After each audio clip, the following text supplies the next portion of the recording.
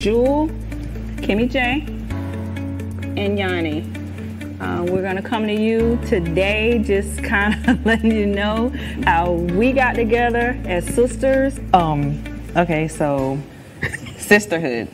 Let's dive into what we feel sisterhood is and what sisterhood is about. How can we express in our own words what sisterhood is to us? What does sisterhood mean to you? Okay, so we had this conversation prior to the taping, and what we found out, we were at 3 different levels of sisterhood.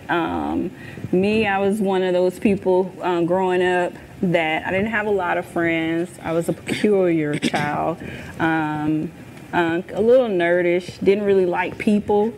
So I had very few friends. Had a lot of family, but very few friends. And, growing up, I never really experienced the life experiences that I have now with the people that I've met along the way.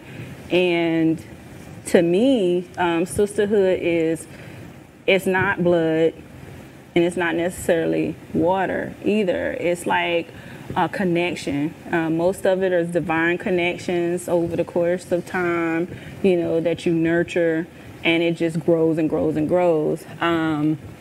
Kimmy, she's actually a product of a relationship which we actually met in a very unique way. Yes.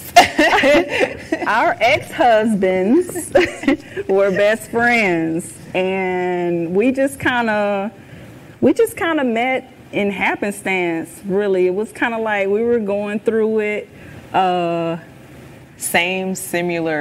Very similar situations, and It was just like when I came to a point when I was still married to him, and I came to a point in the marriage where I needed help. She was there, and it was, I guess the word to use is easy, because she understood exactly where I was coming from, because she had already experienced that with her ex-husband at the time, her husband at the time. Mm-hmm. So, and since then, it just, everything clicked. Right.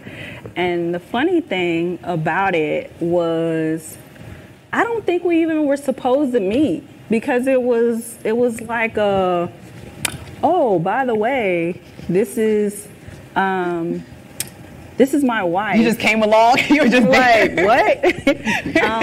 But while they were doing their little thing, you know what men do. They just kind of like, I don't know what they be doing half the time. Honestly, they just. I think at the time, I almost said his name. I think at the time he saw that, okay, well, he's with his wife, he doing his thing, and they look like they, because at the time, me and mine just, we was trying to work things out. So right. I think he just kind of felt like, well, let me try it. Let me try to fix it. And, my friend got his thing going on. He looked like he doing good. So right. I think that's how it kind of. Yeah, but it was still kind of on the weird side. Only say that because it's like that particular night they were actually going through something. And she came like a little frustrated and upset. And I was like, okay, first of all, who is this? And, what's going on? Don't be bringing drama over here, pretty much.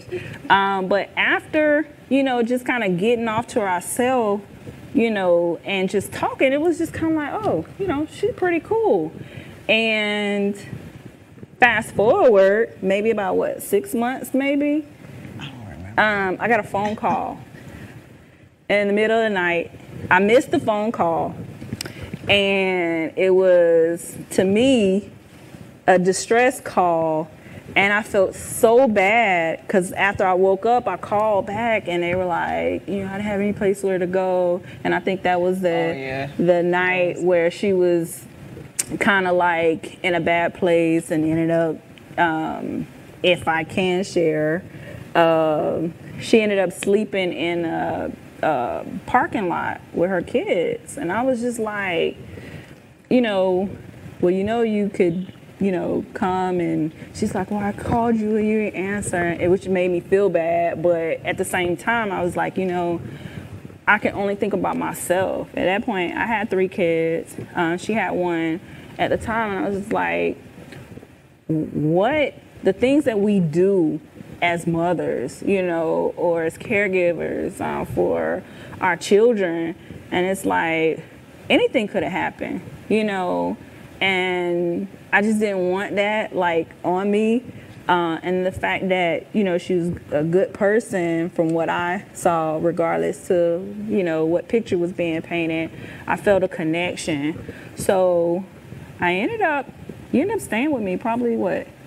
For at least 5 months or so? 5 or 6 months, yeah. Until I was able to get back on her feet and stuff like that. So, and this is, when I tell you, I didn't meet her. You know, she wasn't a friend. She was a friend of an ex. It was all complicated. But that was, what, 7, 8 years ago?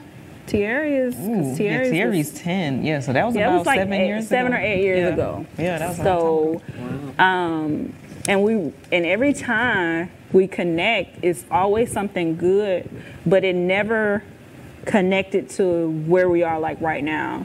So I ended up moving to Atlanta, and we just was looking forward to just kind of like reconnecting, doing some things together.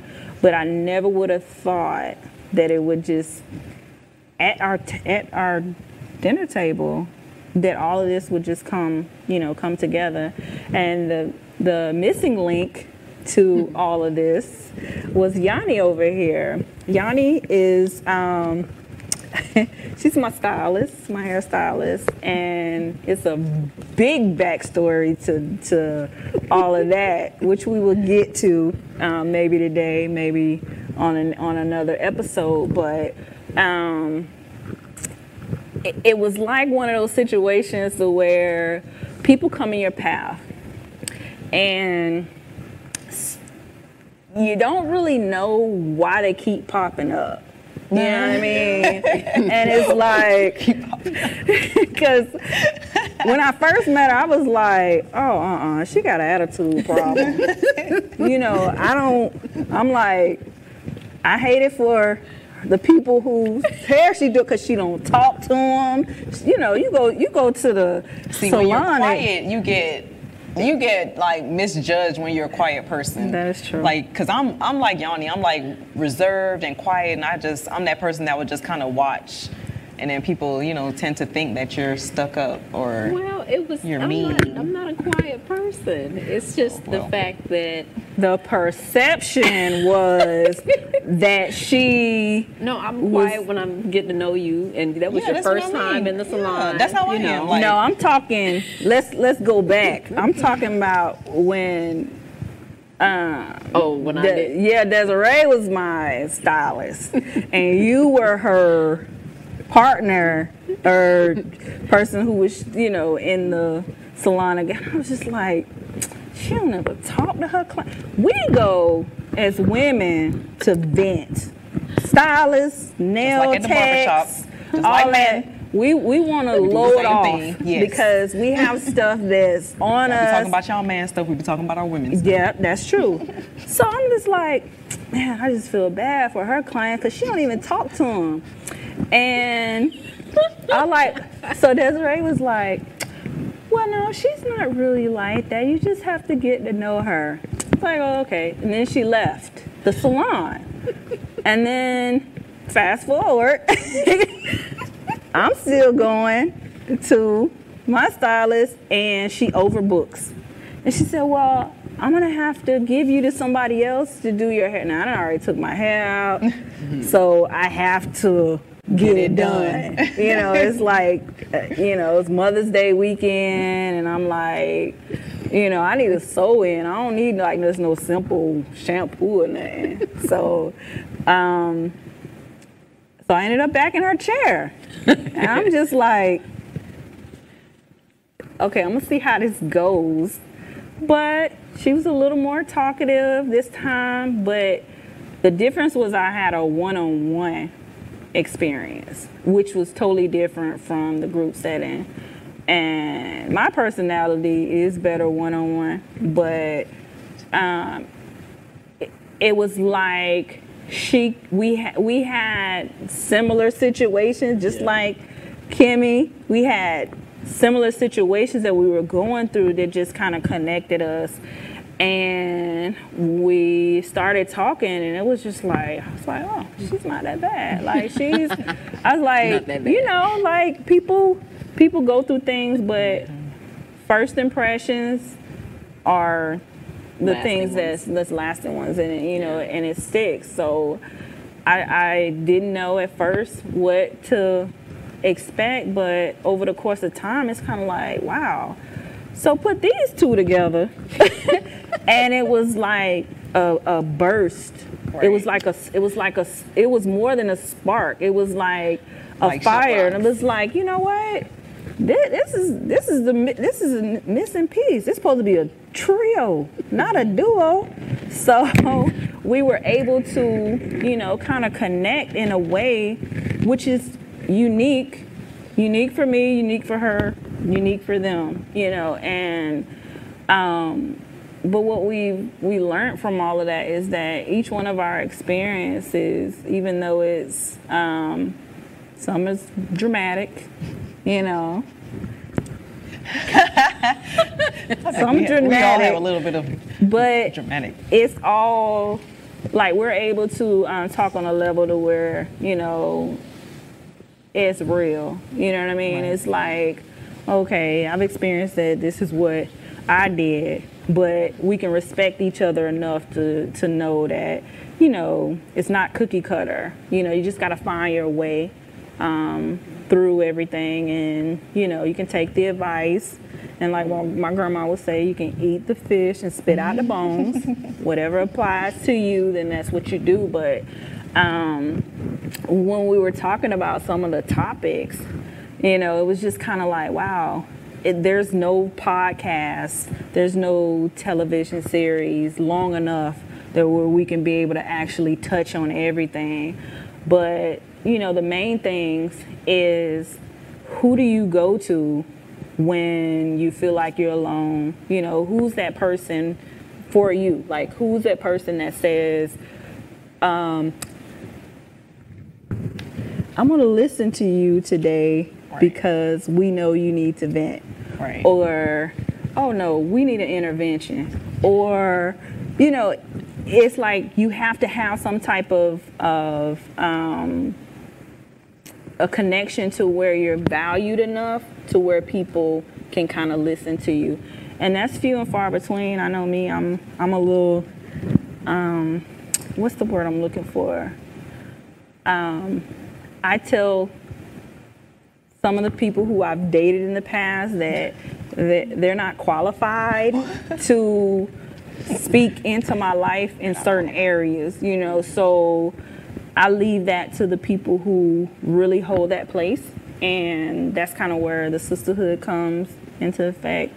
On the way here, we were just talking about my good friend, Lisa. She's the first person who I met when I came to Jacksonville. I'm originally from Charleston, Missouri, a little small town in farm town, 5,000 people, nothing to offer. I still love you guys, but you know, I had to get away.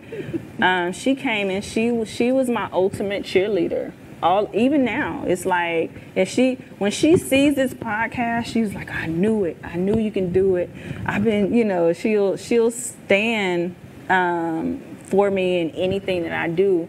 But that's just the connection that we had, and it's important because those are that's the watering that I needed. The seeds were planted, but you know, you lose yourself sometimes, you gather it back. You know, you go through things, you feel like it's broken you, but you realize, you know, when you go back to some of that stuff that you've learned, that, you know, it's not that bad. You know, it's not that bad. I can get up from it, you know, I can learn from it, or I can teach somebody else.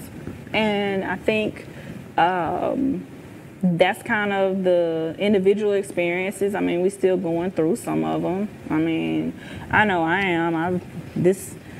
2019 was rough for me, you know, but it's kind of like,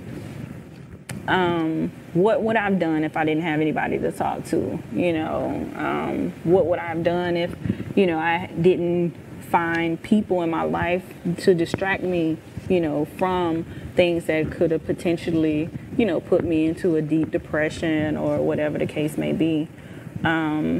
I don't know about you guys, but some of the experiences that I've had, it's grown me to this point to where even I was scared to kind of push the button before because I had failed a few times, you know, things, you launch something and it don't really go, you know, like you want it to. It's like a delayed but not denied, but do you really believe that? You know what I mean? It's kind of like, it's the most positive thing to say, but do you really believe it?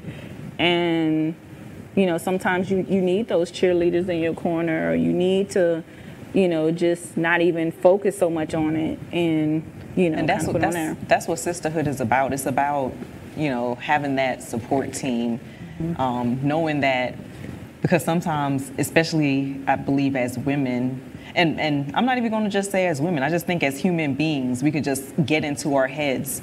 And if we don't have anyone to come in and just kind of give that advice and just give us that support, then we can just kind of stray away. You know, you need that. You need someone to kind of be there for you, to let you know that you're not alone in this. You're not the only person that this has happened to. Because I know personally from my experience, and I'm just speaking from experience, like I've gone through that stage where I just feel like, you know, I kind of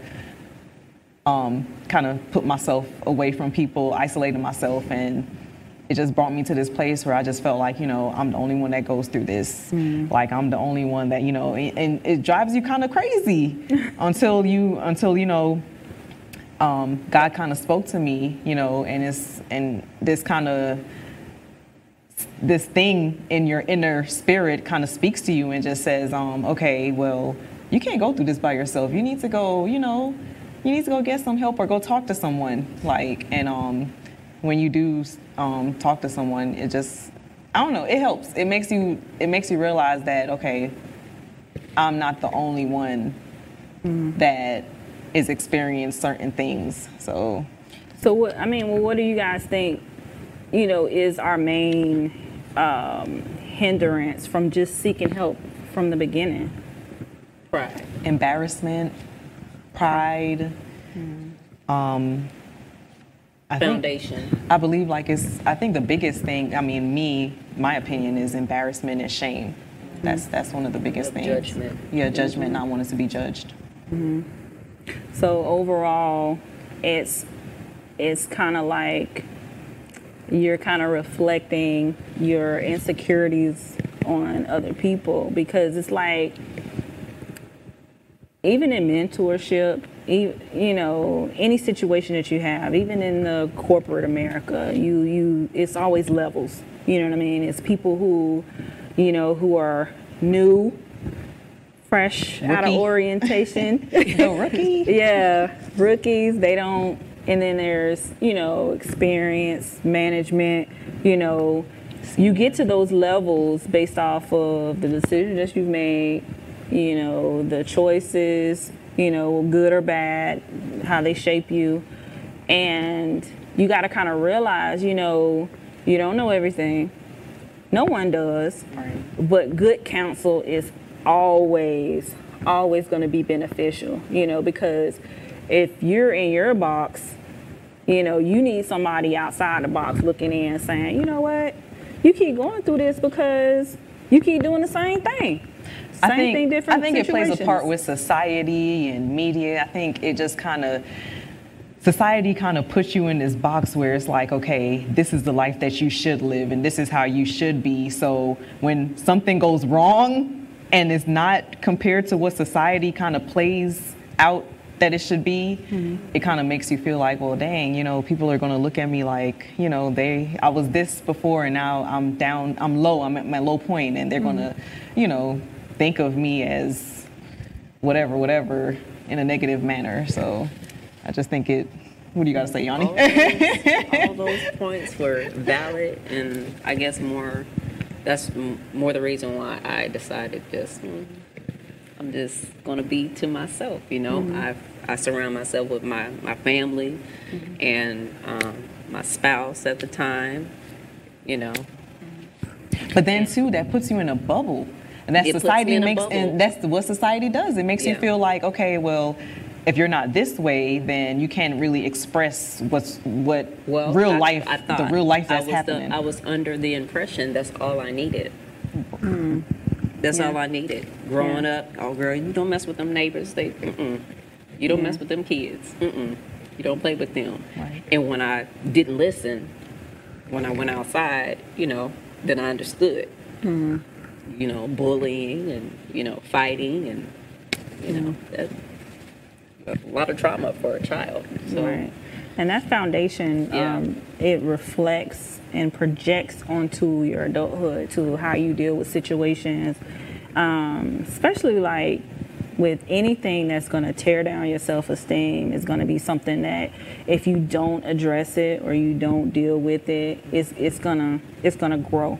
You know, it's like a tumor. You know, you don't know why things affect you the way they do initially, but once you get that understanding and you're able to kind of deal with it, you know, you're able to better deal with some of your situations.